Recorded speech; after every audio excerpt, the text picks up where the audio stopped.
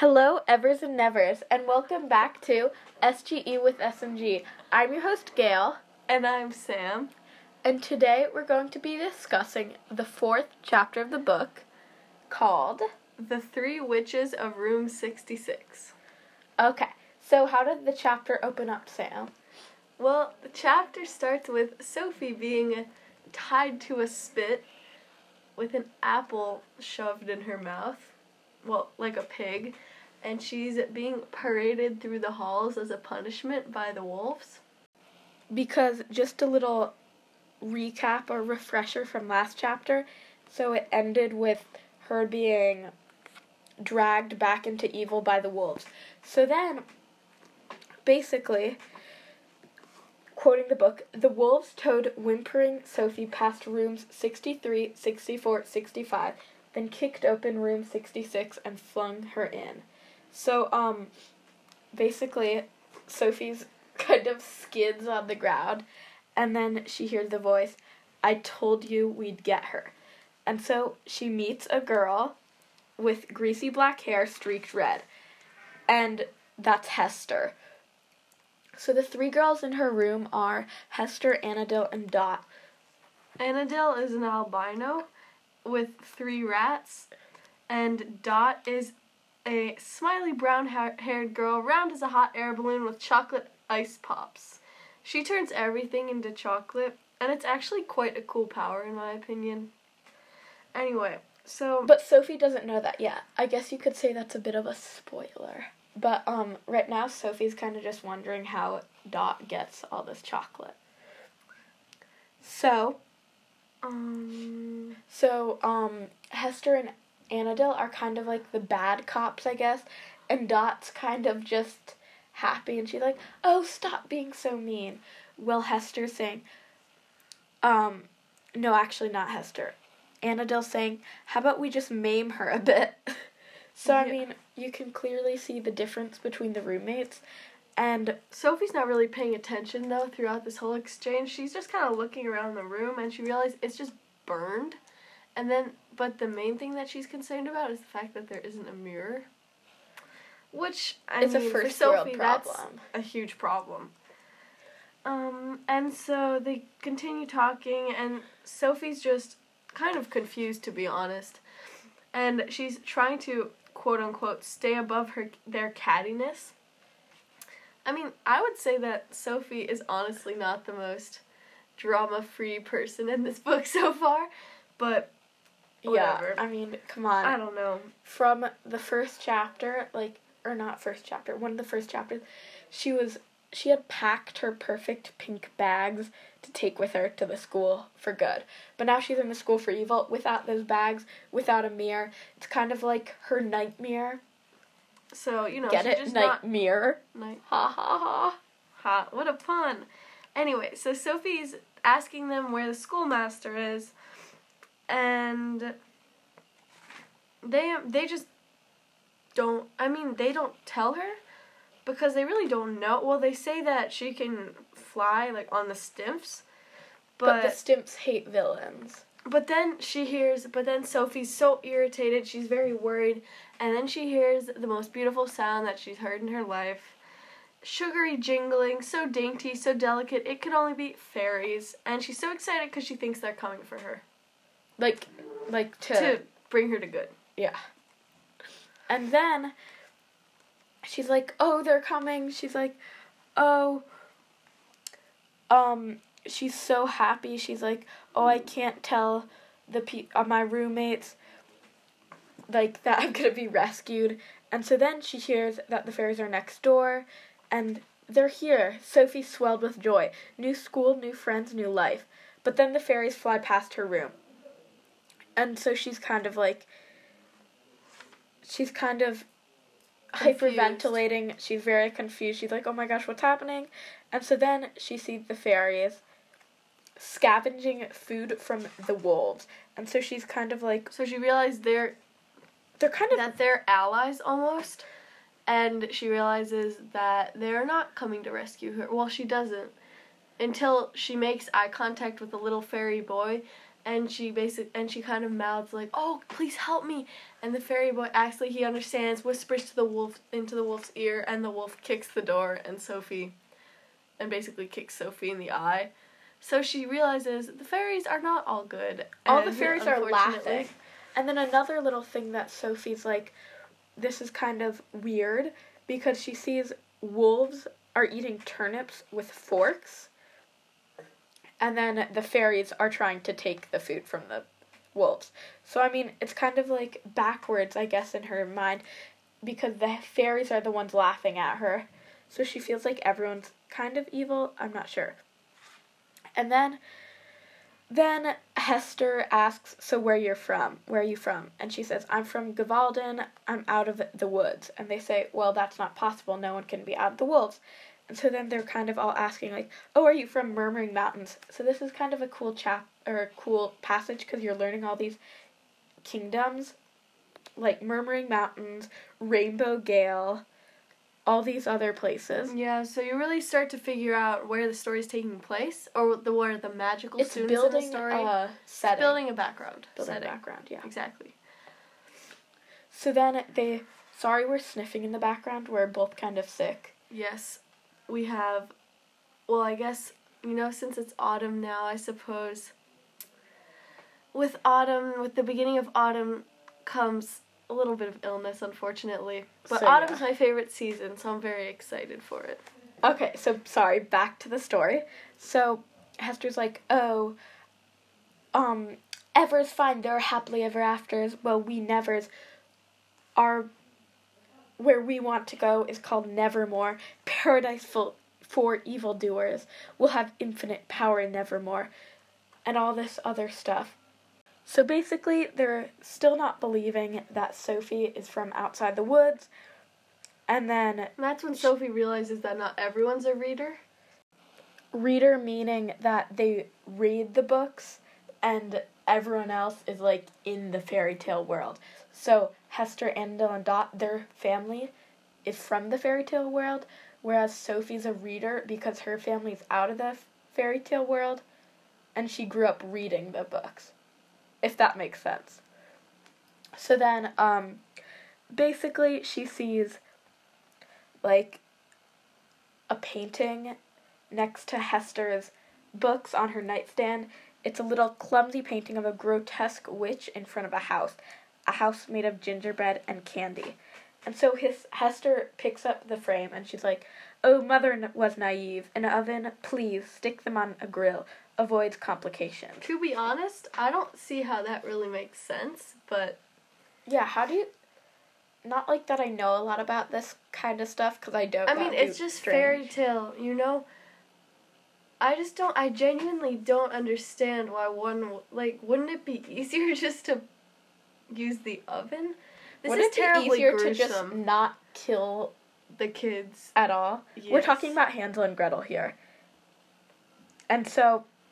Then Sophie's like, oh my gosh, they're from fairy tale families. And so then she looks to Annabelle, and so Sophie's favorite storybook, if you remember, it ends with a witch rolling down in a barrel of nails, and then all that remains of her is a bracelet made of little boys' bones.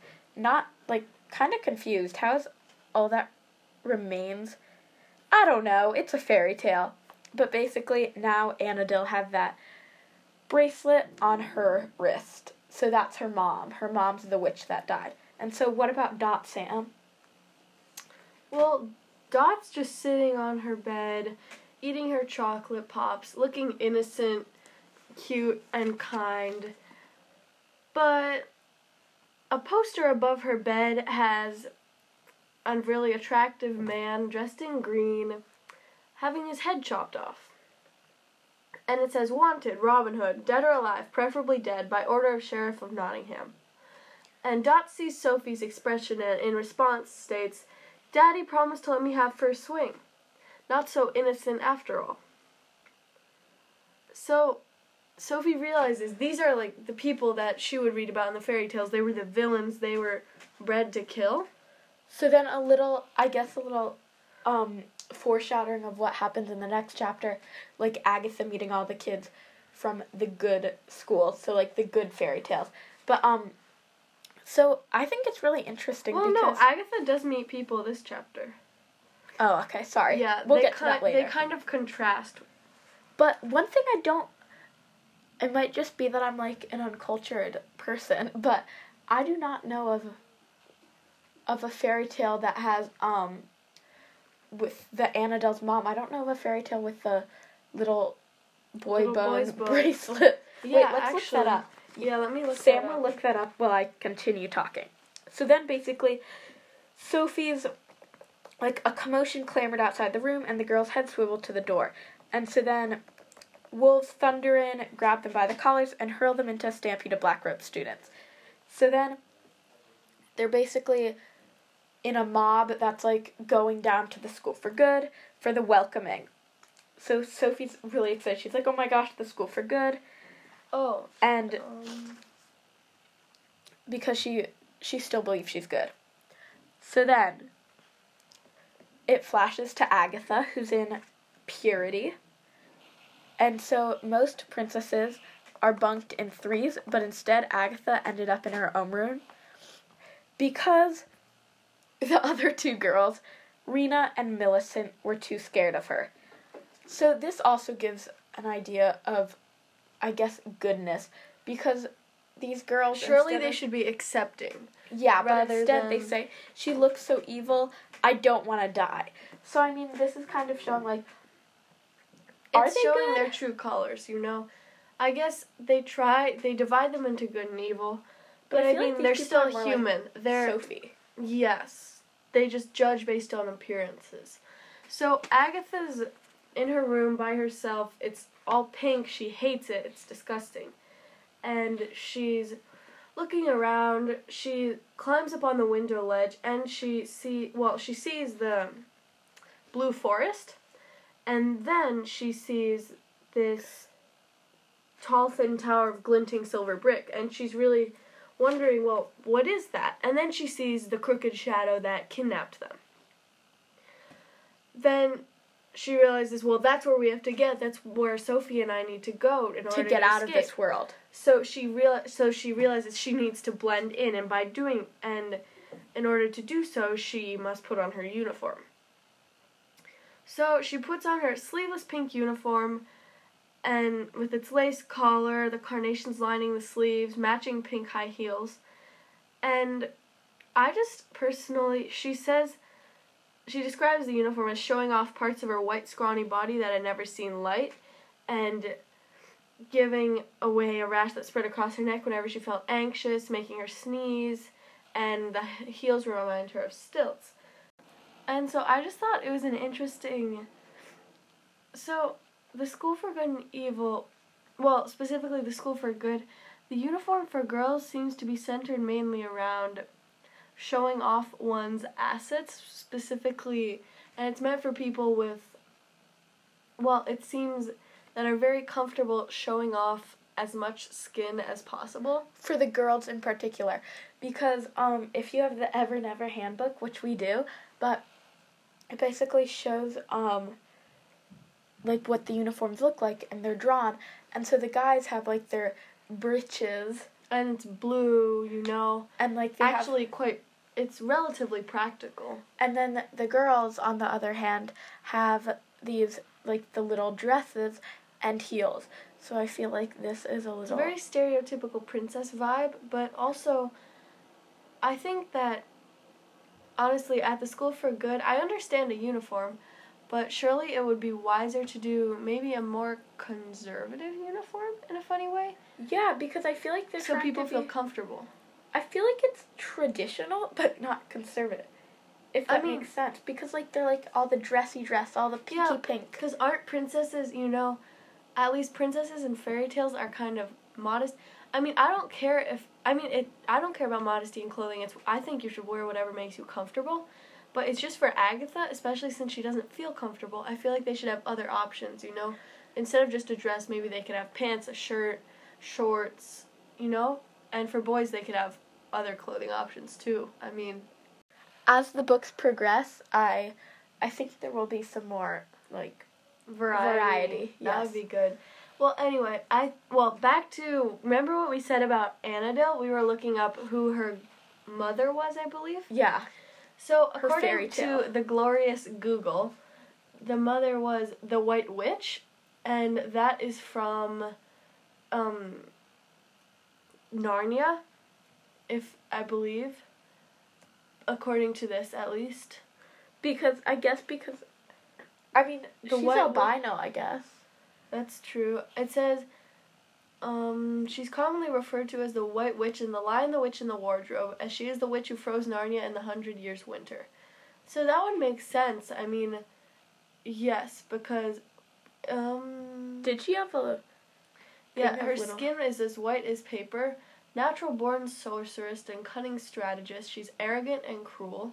But does she have the little bracelet thing? Does she have the bracelet? I don't remember her rolling... I don't remember her having the bracelet either. And I don't remember her rolling down a hill in a barrel of nails. Yeah, me neither. So maybe that's not maybe true. someone just used artistic license, you know? I mean... He could have merged fairy tales, like her, true. and then... But we will look more into this and get back to you. It'd be interesting to do an episode about... Origins. You know, character origins and background. That could be a bonus episode. Might be a bonus episode in the future. Okay, well, shall we continue with the chapter discussion? So back to Agatha. She's basically in her pinafore, and she sees stairs at the other end of the hall. She's thinking, and she wants to walk, like, confidently, but she can't move because it had taken her her whole life to make a single friend. Okay, she's 12. That's true. You really have to, I mean, when you really think about it, they're super young, and they're worrying about such mature things. They're weirdly young. I feel like that is true. Their setting is kind of making them mature because, like, living in fear. I mean, it's almost like throwback to the Middle Ages, you know, because when you were 12, I guess, well, because girls would be married off when they were like 10, and you'd be considered an adult when you were like 10, 12, early teens. So, I mean, it's clearly not set in current times. Yeah. Obviously. It's like dystopian, so but it's definitely supposed to be in the past. But it's in its own world. I don't know. I mean, it could be future, but I think it's just a different... it's just a different world. Different dimension. So then basically, Agatha she's still in her room because she can't move, and so then she goes back in, she slams the door, so she's basically taking off her shoes because she's having a hard time. And I mean, honestly, wearing 6-inch stilettos is honestly not worth it, especially to school. I mean, that'd just be more... I mean, they have to walk down, like, tons of spiral staircases. I think she's at the top floor. They are, aren't they? Yeah, and, I believe. I mean, surely she'll break a leg. And, you know, that's not really a good way to start your school year off. Okay, so anyway, she's on her bed. She's looking at the ceiling. She sees the mirror. She's like, oh my gosh, not again. So she's trying to turn away, but then she sees a ceiling tile with a smiling cupid slightly dislodged. So she basically puts on her normal black shoes. She climbs up the bed canopy. I do not know how she does that, but somehow she does. And she pulls the tile away. And so there's a vent. So, like any normal person would do, she climbs into the vent. Because, of course. Yes, and so then what happens? Well, then she just kind of crawls through the darkness on her hands and knees. And then, of course, the vent gives way. I mean, it doesn't give way. It just drops straight down. So Agatha, like, falls through the ventilation system. Which must be uncomfortable.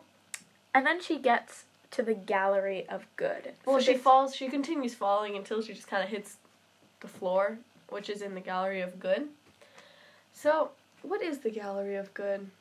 So basically, it's a room. It's a gallery, and so there are things there's like letters on the wall on a mural that say ever after. So, and then she's like looking into these glass cases, and they're like museum artifacts, in them, like Snow White Animal Fluency Exam. So it says Snow White, but then next to it, in parentheses, it says Letitia of Maidenvale. So basically, Letitia of Maidenvale went to the School for Good and Evil, where she became, like, Snow White. So after leaving the School for Good and Evil, when she graduated, she became Snow White. And so then she also sees the blue cape of a boy, Red Riding Hood's dorm pillow. So, I mean, it's basically just, like, I feel like it's a fangirl collection, kind of. Mm-hmm. It is, kind of, to be honest. And so then there are taxidermied creatures and all this weird stuff, like the booted master cat, Cinderella's favorite rat, Jack's sold-off cow, stamped with the names of children who weren't good enough to become heroes or sidekicks or servants. So basically, Agatha's seeing how sad this world actually is. Like, here's a part where she says, "Only then did she see the plaque gleaming on the beanstalk, Holden of Rainbow Gale. That wretched plant had once been a boy." I think that's just so inhumane, you know? If you're not smart enough to be human, they just turn you into a plant. They're like, bye. And then when you fun." die, or in the plants, I don't know what the plant is. I don't know what's happening with the plant, like dead or alive or whatever. But then, like, the animals used to be people, and they're dead, and they're just, like, taxidermied in a gallery. Like, no one wants to be like that. So then she's basically just like, oh my gosh, I don't want to be this. And then she sees a painting, and she recognized where all the children are. There are children in the painting, and she realizes they're in Gavalden. So she sees all these places from Gavalden, like the church. And then she comes to the last painting, and it's basically raging children heaving their storybooks into a bonfire in the square and watching them burn, and then the forest is in flames. So staring at it, Agatha feels a chill up her spine. So I feel like this is some foreshadowing, definitely. Yeah. Or something going on. Me too. And so then Agatha, she basically hears voices. And she sees these two teachers. Well, she dives behind a giant pumpkin carriage, hitting her head on a plaque. Cinderella's pumpkin carriage. Yes, not just any pumpkin carriage. That was also a child. Don't worry, that was turned into it was a also pumpkin. a child. Yeah, which is so sad. So and then bad. two teachers enter the museum. One woman in a high-neck dress with iridescent green beetle wings, and a young woman in a pointy-shouldered purple gown. So the woman in chartreuse has a grandmotherly beehive of white hair, beautiful skin, and very calm, just zen brown eyes. But the woman in purple has black hair, amethyst eyes, and bloodless skin stretched over bones like a drum. I love these descriptions. They're very vibrant, and they just show the stark contrast between the women. So with the beehive of white hair, did that mean like Marie Antoinette vibes? Marie Antoinette? Antoinette. I think, well, I don't know. No. I think it's less... I'm kind of imagining less curls and more... But that's like a beehive. I know what it it's is. Called. I know it's the style, but... Wait, I'm gonna look this up. No. Professor Dovey's beehive is... I imagine it wouldn't be as elaborate, simply because she has neither the time nor the... It's magic. Hairdress. Yeah, that's true, though. I don't know, then. Wait, I'm looking at white beehive hair. Yeah. Oh, they just... It's different. Oh my gosh. It's more... Honestly, it's more kind of Audrey Hepburn Breakfast at Tiffany vibes. Yeah. But a little less with the bangs, I hope. Oh my gosh, this is kind of great. It's quite like, cool, to be honest. I like there's it. a picture of a woman with, like, her hair is, I don't know, it looks like a foot tall, but it's swept around. It's kind of like a soft serve ice cream labeled cone. Epic Beehive. It's quite a look. It's honestly quite cool. But anyway, so the women I want are... that hair. I don't know. I thought it was interesting. I just really like that description. Well, anyway, so Clarissa Dovey, who's the grandmotherly one. With the epic beehive. And the woman in purple, who's Lady Lesso, who's the Dean of Evil. And they're discussing the schoolmaster and saying, like, he's tampering with the tales. And because good keeps winning. good has been winning, I think, what has it been? For a century or the past 50 years? Because or some bizarre... winning, No, 200 years. Yeah. Winning as in, like, in the fairy tales, if, say, Good always wins. if a good character and an evil villain were fighting, the good always win. Right. And then, yeah, so then they keep discussing, and Clarissa, who's Dean Dovey, the Dean of Good, they're discussing the readers, so Sophie and Agatha's listening. And Clarissa says, maybe your new reader will prove you wrong. And Lady Lesso snorts and says, I hear she wears pink. So Agatha listens to their footsteps go quiet. She waits till they walk away. Until they walk away. And then fairies burst in to the museum, and she's like, oh, shoot, because if they bust her, then she is dead. I mean, clearly they don't really care about the kids, so it's not like death is that far of a reach. Yeah, to be honest. But quickly back a tiny bit, I forgot to mention the reader prophecy, which Lady Lesso and Clarissa Dovey are discussing. And basically, according to this, the reader prophecy is the balance, it's part of the balance between good and evil, so I guess a good reader and an evil reader. But, I don't know, we'll see what kind of roles Agatha and Sophie play in the future, but for now they're just kind of, I mean, according to everyone else, they're just useless. I feel like Agatha isn't cast necessarily as evil. Like, right now, I think feel she's like, misunderstood. I feel like someone's trying to be like, oh, well, Sophie's... I don't know, I feel like... Just both struggling with their identities.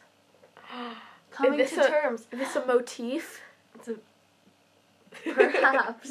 Anyway, wait, but back to the fairies. So Agatha is escaping from the fairies, and she blends with her pink dress classmates.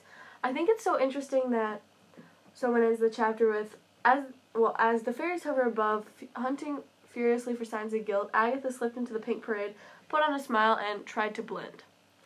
So, blending, it always just, it's like a chameleon, you know? I feel that at the School for Good and Evil, it's not acceptable to be different from the rest. One must be generic in order to do well. You have to be outstandingly generic. You have to be, yeah, and then in the School for Evil, I feel like it's a huge thing to stand out, to be like the most powerful, whereas in the School for Good, it's like, everyone's kind of a jerk. Yeah, TBH. So, like... I mean, the nicest person in the School for Evil seems like Dot at this point. But I think in both, they're very power hungry. They're more similar than you think. They realize. Yeah, I don't know. They talk about how, like, only the purists get into each school. Come on. These people are, like... I mean, I guess it's later they're kind of developing into themselves, but right now it doesn't seem like anyone's pure. So yeah, that's basically the end of the chapter. It was a really fun chapter. Yeah, chock full of information and surprising plot twists. I liked when Agatha fell through the ventilation. I thought that was quite fun. I felt like that was very... To be honest, I wish that was a thing to do realistic. In real life. Oh my gosh, That'd be so cool. It'd be cool if our school had... ventilation you could crawl through. In like so sketchy. in the most normal way, I promise. Well, anyway, this was really fun, and I'm Gail. I'm Sam, and this has been SGE with S&G. Bye.